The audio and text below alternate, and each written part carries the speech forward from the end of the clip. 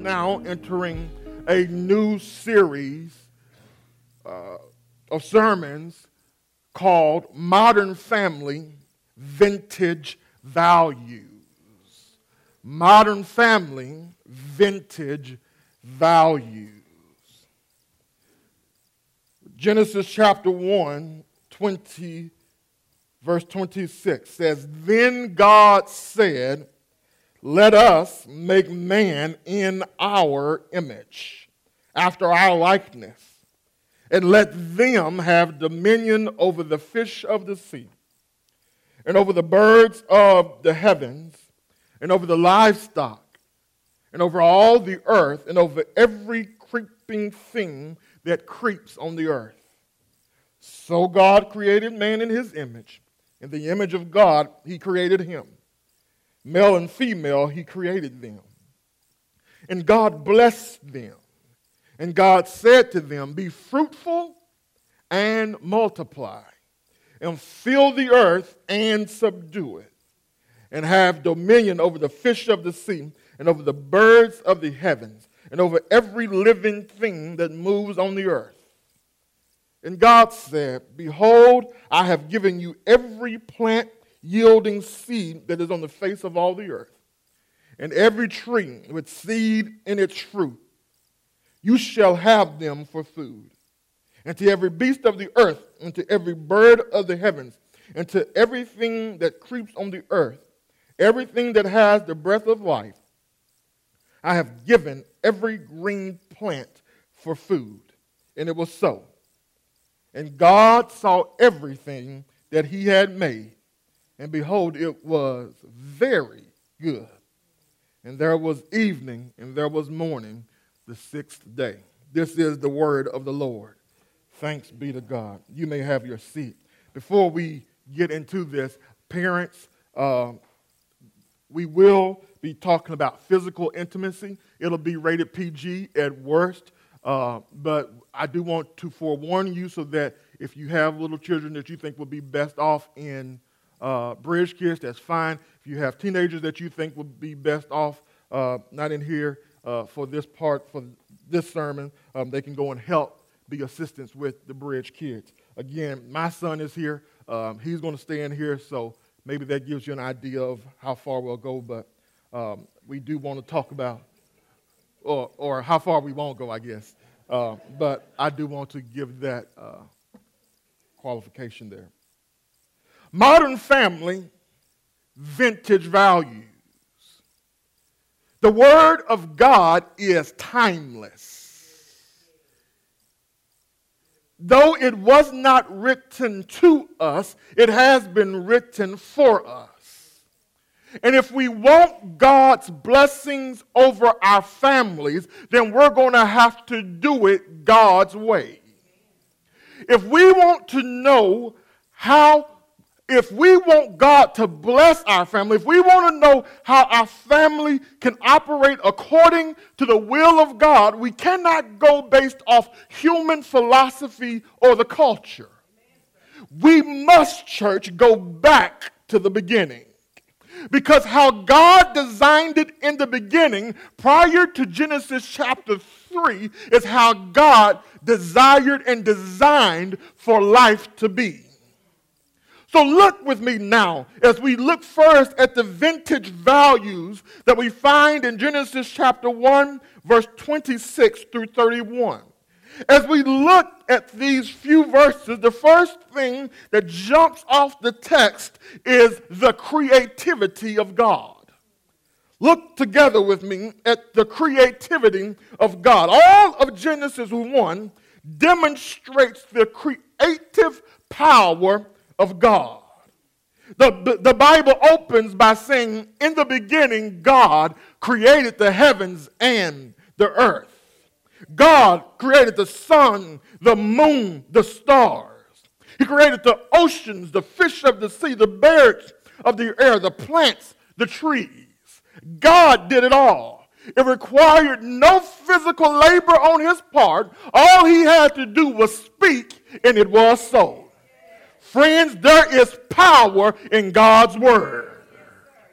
When he speaks, things, Order comes from chaos. Chaos is turned into order. You want order over your family or order in your life? I dare you to get in God's word. The reason chaos exists is because man and woman listen to the word of Satan rather than the word of God. That's in 2 more weeks. Come back. I'll get it for you. All of creation, friend, testifies to the existence of God. On day number 6, God does his best work. God speaks to himself and he says, let us make man in our image. I don't have time to deal with this, but you're probably wondering, why in the world would God speak to himself and say, let us? Some have said that it's the dialogue of self-deliberation. For instance, when I'm thinking about something, I'm thinking about how am I going to get Connie to stop spending my money? I say to myself, I need more than that. I need a miracle. He's the God of miracles. Amen. I say to myself, let's see. I'm speaking to myself, but I say, let us see. So that's what they're talking about when it's deliberation. Maybe. I think when God is speaking, he's speaking to the fullness of himself. We see all of the Godhead involved in creation. In the beginning, God. That's God the Father. What does God the Father do? He speaks and he said, let there be light. And what happened? There was light. So we see the Word, the Son, Jesus Christ involved in creation. The New Testament tells us that God creates. It was through the agency of the Son, and he is holding all things together. So we got God the Father, we've got God the Son, but then this verse 2 of Genesis chapter 1, I believe, says that the Spirit was hovering. So we see the Spirit of God also involved in creation. So when God says, let us, he's talking to all of himself. He says, God the Father, God the Son, and God the Holy Spirit. Let's all get involved in this thing, and let's make man in our image. Okay. So verse 26, 27, God speaks to himself, says, let us make man. And as we look at verse 27, we see God creating man. God says, let's do it. Verse 27 says, he did it. The creation church of man shows the greatness, the grandeur, and the creativity of God. The fact that man was created by God means that we owe our existence to him. Let's try that again. The fact that man was created by God means that we owe our existence to him. Now, I know this may seem very basic and elementary. However, the truth is, most of us don't live like we know this. If we were introspective and honest enough, many of us would have to say that we are living for ourselves and not for God. Yes, I know you're a believer. I know you show up to church most Sundays. I know you even serve in the church. But when you leave this sacred space, we get focused back on ourselves. We act as if the world revolves around us. Genesis shows us, however, that we were not made for ourselves. We were made for God. Isaiah chapter 43 verse 7 says, we were created for his glory. Our purpose is to spread the fame of God throughout the entire universe. And what we have to wrestle with today, church, is, are we living for our glory or God's glory? Since we are the creation of God, what then do we owe God? Simple. We owe him worship and service. Watch this. Not just on Sundays, but every day of the week we owe our existence to him. I point this out because I think many of us are in bondage today. I don't know how much of a free worshiper we really are. What are we in bondage to, Brandon? We are in bondage to ourselves. We have made idols of ourselves. We are guilty of self-worship. We've come up with the idea that the ultimate end of man is for us to be happy. A few years ago, one of the most popular songs was, "'Cause I'm happy." We've made happiness the ultimate end. But happiness, friends, was never the purpose of our creation. Happiness is a byproduct of living under the will of God. It is not the goal. And when we realize that we live for him and we owe our existence to him, it is liberating. It frees us from the tyranny of the urgent. It frees us from being a part of this rat race. It sets us free from trying to keep up with the rest of society. It's liberating. So God is our creator. And notice this before we move on to our next point, that the Bible solves the argument for explaining where man came from. Let me say that again. The Bible solves the argument for the explanation of the origin of man. Man is not the result of an evolutionary process. We are not descendants of apes. There's no survival of the fittest. The clear and plain teaching of the Bible is that man is the innovation of God. We see the creative power of God. But not only do we see the creativity of God, now we see the identity of man. Look with me, secondly, at the identity of man. Verse 26, 27 says that man was made in the image of God. The word image is used in the Bible and ancient Near Eastern texts to refer to statues or idols. It refers to some physical representation. What is man's identity? Man is God's representative on the earth.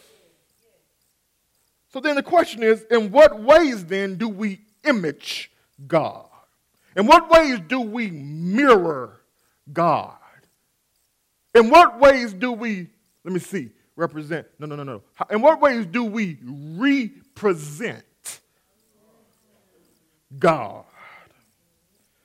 I think it's multifaceted. A lot of ink has been spilled on trying to determine the image of God in man, and I'm just going to take all of them. I think we image God physically. We have eyes to see, ears to hear. Hold your bearings, I haven't lost my theology. I know God does not have eyes. I know God does not have ears. But anthropomorphically speaking, keep up with me now. Anthropomorphic is a big old word that means giving human attributes to God. Yes, I know that, but what it shows us, the fact that we have eyes and ears means that we must then have a God who sees all of our pain and all of our hurt. We have a God who hears our faintest cries. The image of God, we see it physically, but not only do we see it physically, but we also see it personally. In other words, we see it in our personality. Most people say personality is defined by three things: intellect, emotion, and will. We have intellect. We are logical creatures.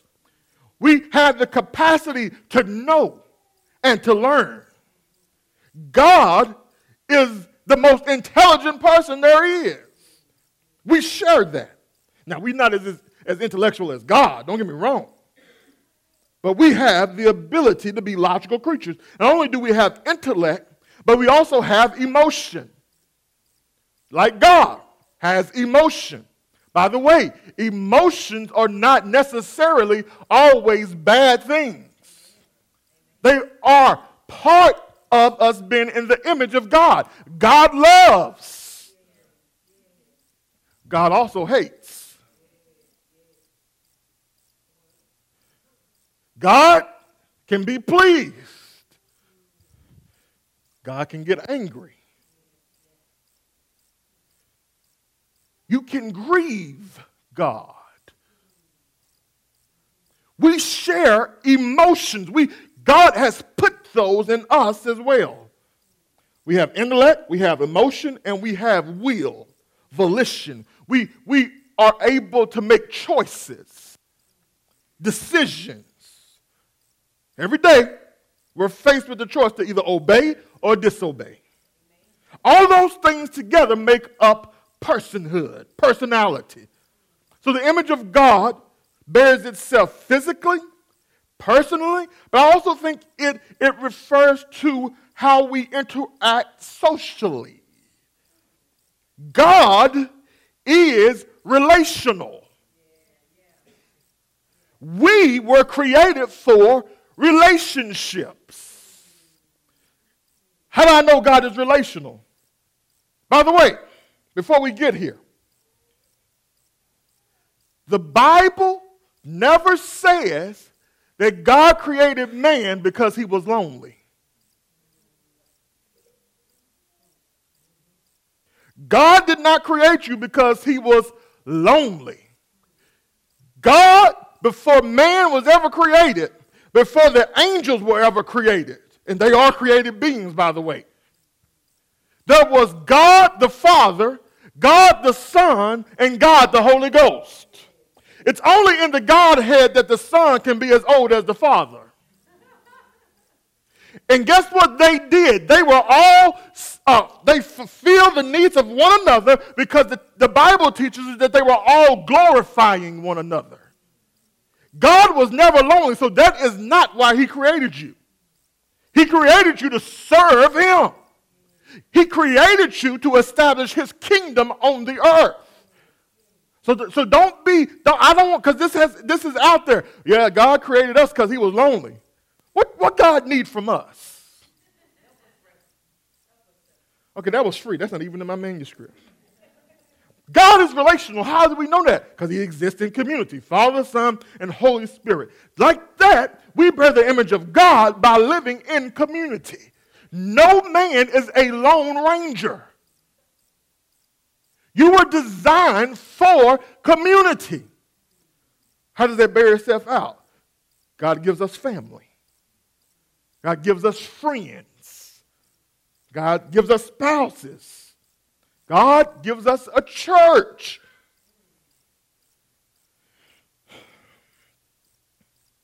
The fact that God created, that we were created in the image of God means we represent God on the earth. No other part of creation is said to be made in the image of God. This characteristic belongs to man and man alone. Friends, this is what distinguishes us from all other living creatures. Let me give you 3 implications from this idea of man being made in the image of God. Number 1, the implication of dignity.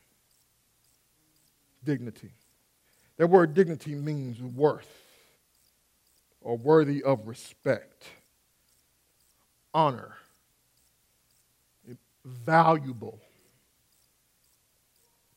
The fact that man is created in the image of God means that every human being is a dignified creature.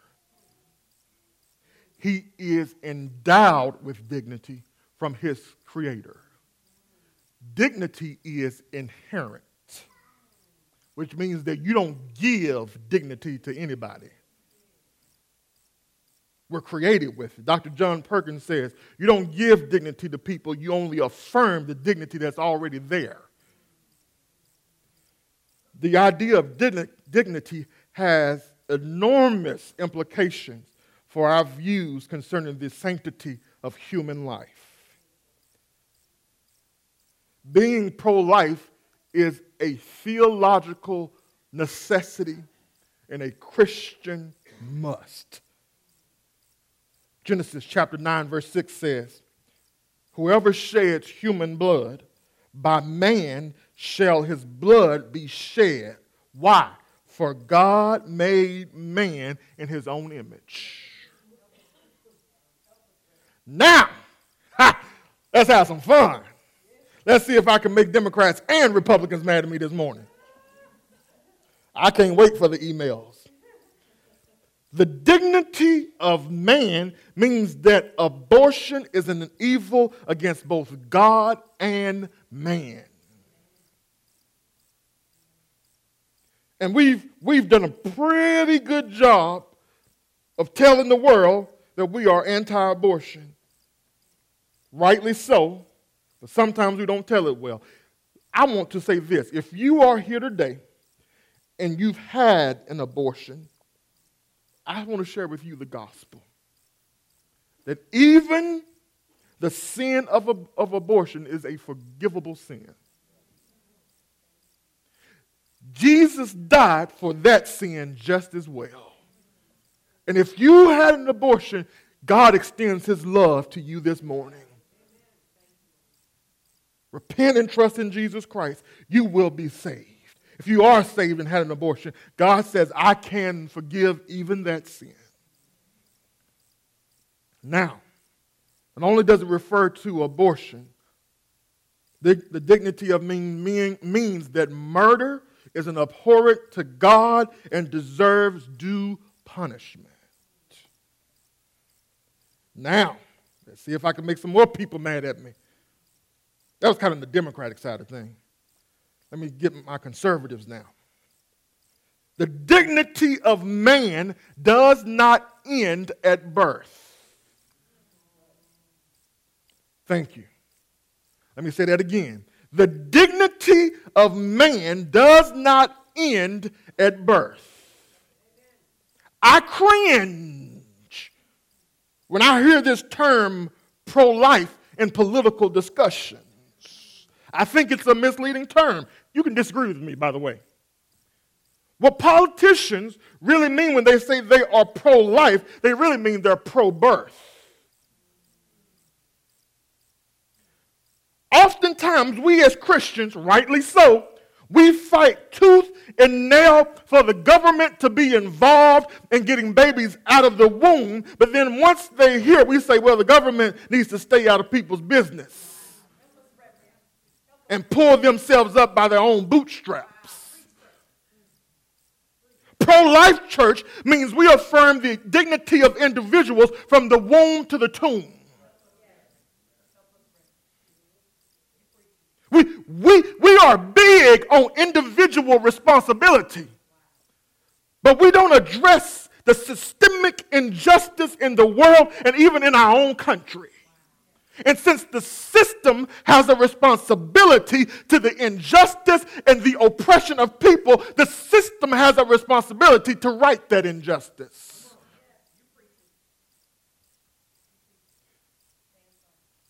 Giving people a hand up is not the same as a hand out. I think giving people a hand up is what Jesus meant when he said, love your neighbor as yourself. The dignity of men also affects how we see and treat the poor, the disabled, the elderly, the homeless. It should affect our views on assisted suicide. Church, we honor God by honoring those created in his image. Now, all the Democrats going to leave here thinking I'm a Republican. And all the Republicans going to leave here thinking I'm a Democrat. I can't win. I'm a child of God. And the Bible determines my politics. Not only does the identity of man being image bearers of God speak to the dignity of man, it also speaks to the equality of both man and woman. Church, both man and woman are created in the image of God. Male and female are equal in God's eyes.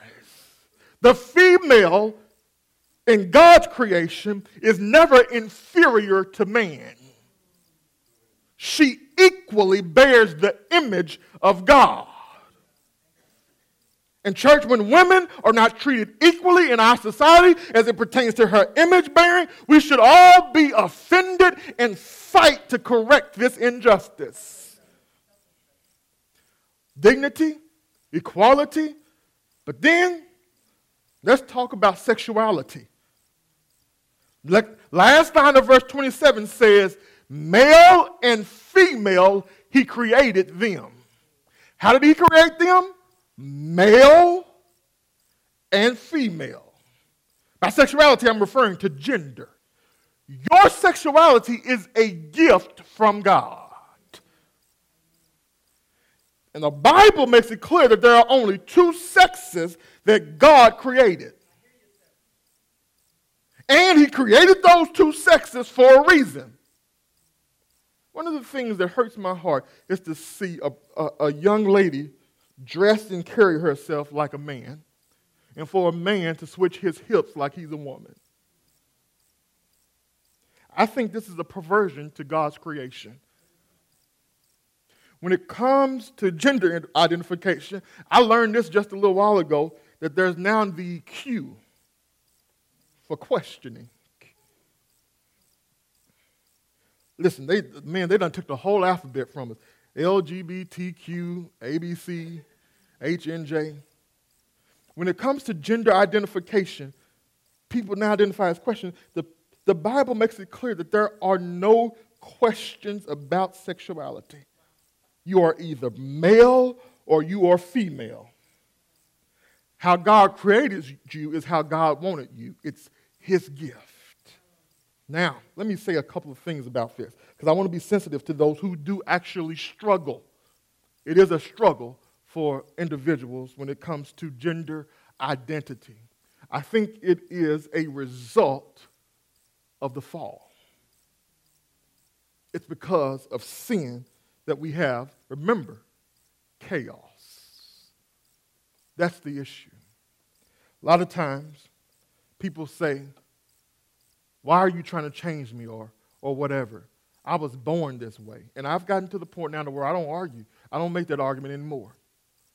Because the argument could be made, you were born that way because the Bible says you were born in sin. Shapen in iniquity. The good news is that Jesus says you can be born again. Yes, sir. Thank you. Maybe you were born with that sin struggle, that sin tendency. But Jesus says, I've overcome sin, the world, Satan, and everything else. And I can make you a brand new creation in Jesus Christ. We see, church, let me tell you this. I really want to be sensitive here. I'm making some strong statements because I believe I'm standing on the word of God. But at the same time, I want to be sensitive and extend the gospel to everybody. We cannot make light of individual sin struggles. Some people struggle with same-sex attraction, homosexuality, gender confusion. We struggle with lying, cheating, stealing, backbiting. The same hope that it is for this group of sins is the same hope there is for these people. In this text, we see the creativity of God. We see the identity of man. And then now God also says, I'm going to give you the activity of man. Let's look at the activity of man. Verse 28. Text says, and God blessed them. And God said to them, be fruitful and multiply. Fill the earth, subdue it, have dominion over the fish of the sea and the birds of the heavens, and over every living thing that moves on the earth. The first thing that God says is the activity of man and woman is to reproduce. Y'all didn't say amen on that one. What do you mean? He says, be fruitful, multiply, fill the earth. In other words, their task is to procreate. They ought to have some babies. We don't struggle with that at this church. Lord, y'all won't stop. In other words, God says, birth more image bearers that will glorify me. A couple of things that this verse affirms. Number one, it affirms that sex is a gift from God. I thought more men would have my back on that one. I'm going to say it again. I'm going to give you a chance. Sex is a gift from God. Amen. Yo, maybe you were hesitant to say amen because it becomes such a taboo topic in the church. Yo, this is what God gave us. We shout about eternal life. I'm shouting about sex too. Because it's a gift from God. We should use it, enjoy it, and use it for His glory. Now, I realize that now that we live in a sinful world, sex is abused, sex trafficking, pornography, prostitution. However, the beginning says, it's my gift so that you can reproduce, multiply. Let me see if I can add to that sentence. Sex is a gift from God to be enjoyed between one man and one woman. The primary purpose of sex is procreation. I don't know about you, but I think my understanding of it is two men cannot procreate. Two women cannot procreate.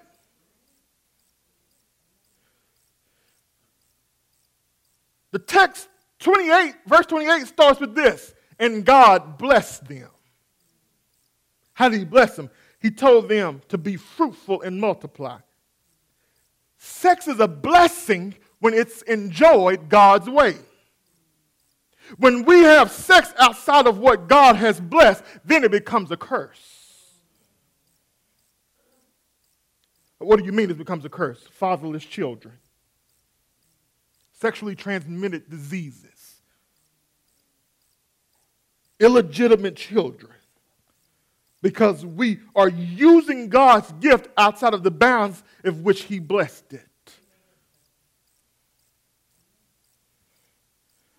Let me add some more to this sentence. Sex is a gift from God to be enjoyed between one man and one woman. By the way, I was speaking to a young man, and he was struggling with this, honestly, and I appreciated his struggle. And he said he was had a little more liberal view on homosexuality, and he was just saying, I just don't understand with two people loving one another. Well, it's a little more complex than that, because essentially when we talk about homosexuality, two men having physical intimacy or two women having physical intimacy, what's the purpose of sex? We have to go back to that. Procreation. See, here's the problem again. We want to take one of God's gifts that's supposed to be used for His glory, and we want to make the end of that gift our own happiness and enjoyment. That's the problem with it. He gave us these gifts for a reason.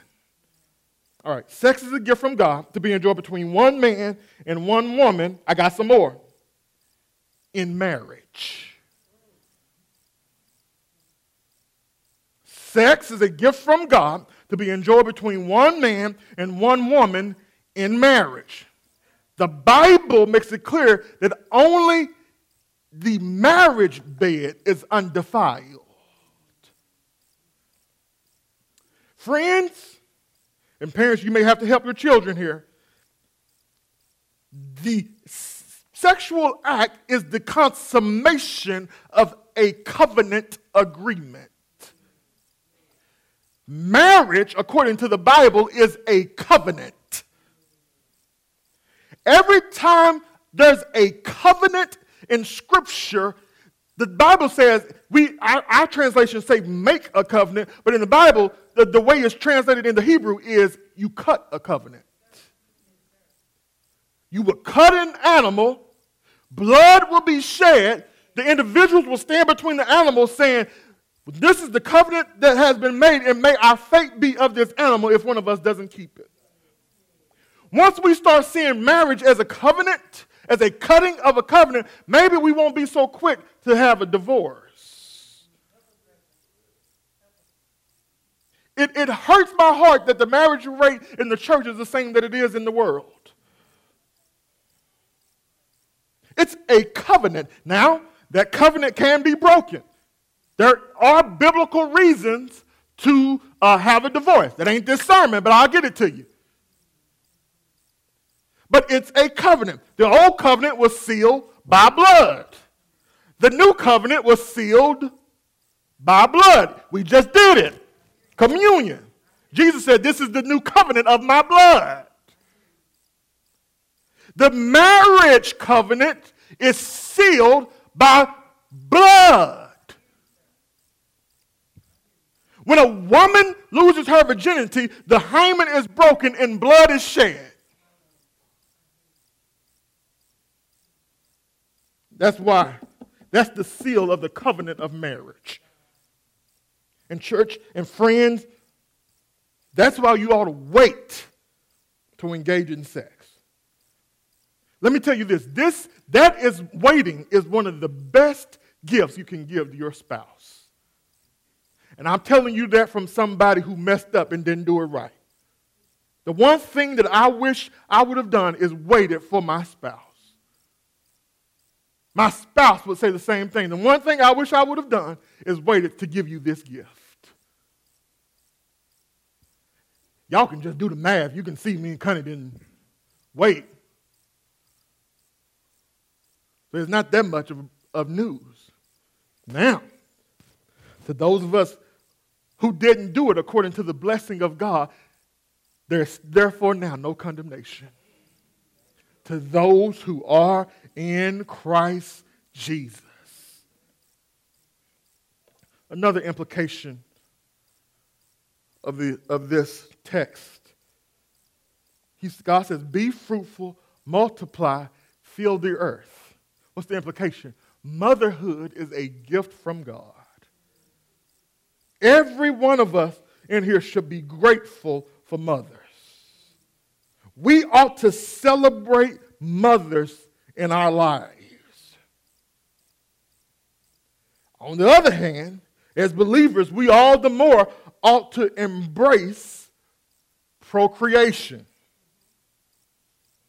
In other words, if God has given you the ability to bear children, have some babies.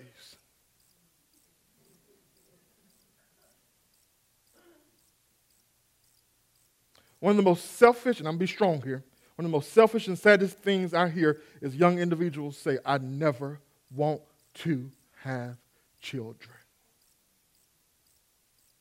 Having babies is a part of God's instruction from creation. Now, I am aware that the barrenness of some women.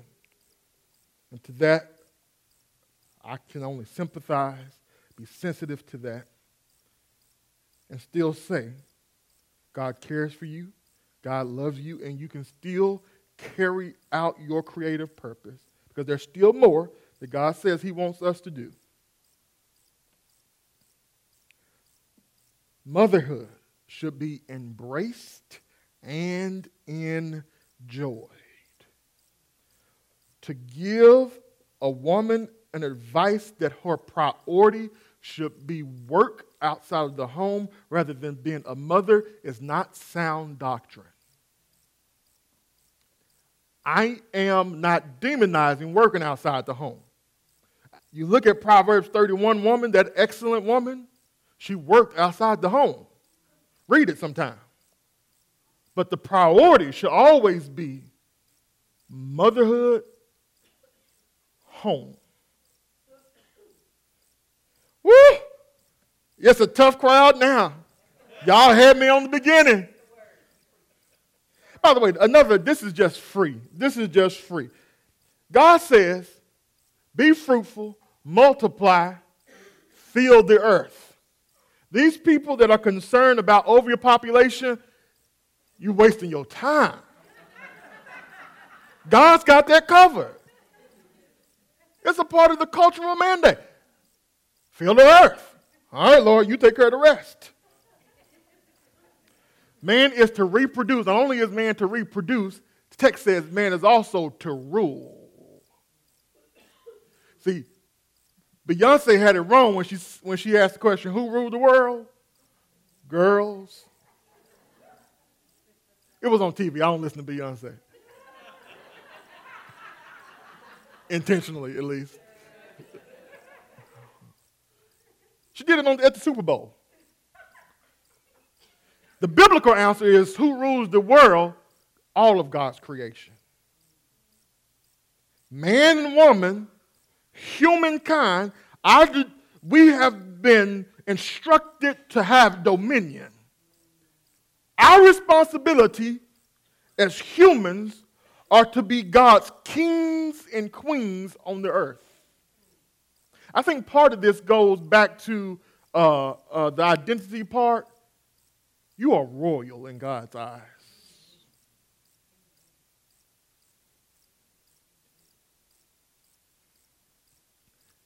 The earth and the heavens make up the kingdom of God. On earth, humans are the administrators of God's earthly kingdom.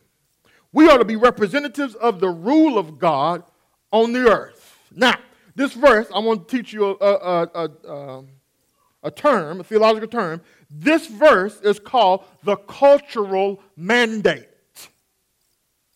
In other words, our job, our task, our responsibility as human beings is to make culture. We are culture makers. What do you mean we are culture makers? Well, we make culture through our music, through science, building cities, architecture, engineering, education, technology. That's all culture making. The question is not whether we ought to make culture or not. The true question is what kind of culture will we make? Will we make one that glorifies God or glorifies ourselves? Will we create a culture that is good or one that is evil? Now, what is the means through which God says to create culture? Marriage. The family. Here's my point. The purpose of marriage, according to our text, in Genesis chapter 1, is procreation and ruling. You thought you were supposed to get married because you was in love.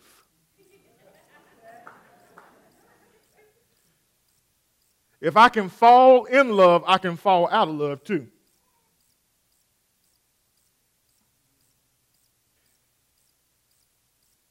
Marriage has a greater purpose than you just loving somebody. Matter of fact, in the Bible, Titus 2 says the older women had to teach the younger women how to love their husbands. The purpose of marriage was never each individual's own happiness. Men, the purpose of marriage is not for you to be able to have sex on demand. I've heard it. I've thought it. The purpose of marriage is to glorify God by caring for his creation and establishing his rule here on the earth. My wife is my helpmeet. She helps me create culture. She's helping me establish God's rule here on earth.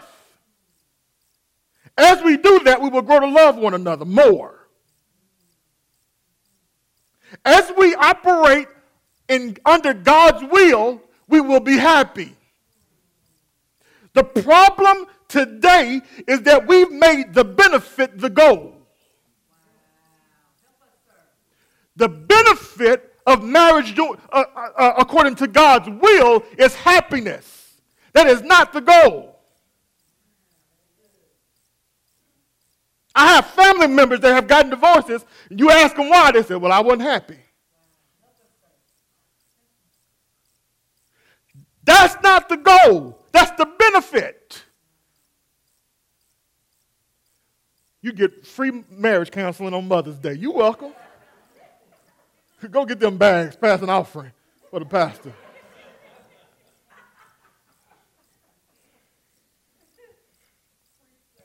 I want us as a church to know that there is a greater reason for marriage, and it's not your own happiness. It's not even so that you can have enough money. Two people, where I'm from, two people would get married back in the day because she needed help paying her bills.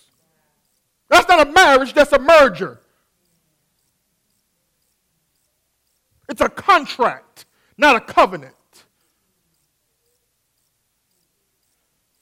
I'm passionate about this because marriage is holy. It was instituted by God, and we've corrupted it so much to where all it is for our own benefit. And God says, it's here for my glory. All right. Final implication, and then we'll be done. Third implication of this creation, of this cultural mandate, is that creation has been placed into our stewardship. Oh man, here we go again. We are stewards, managers of the earth. We are to care for God's creation. It is our responsibility to preserve and protect the earth.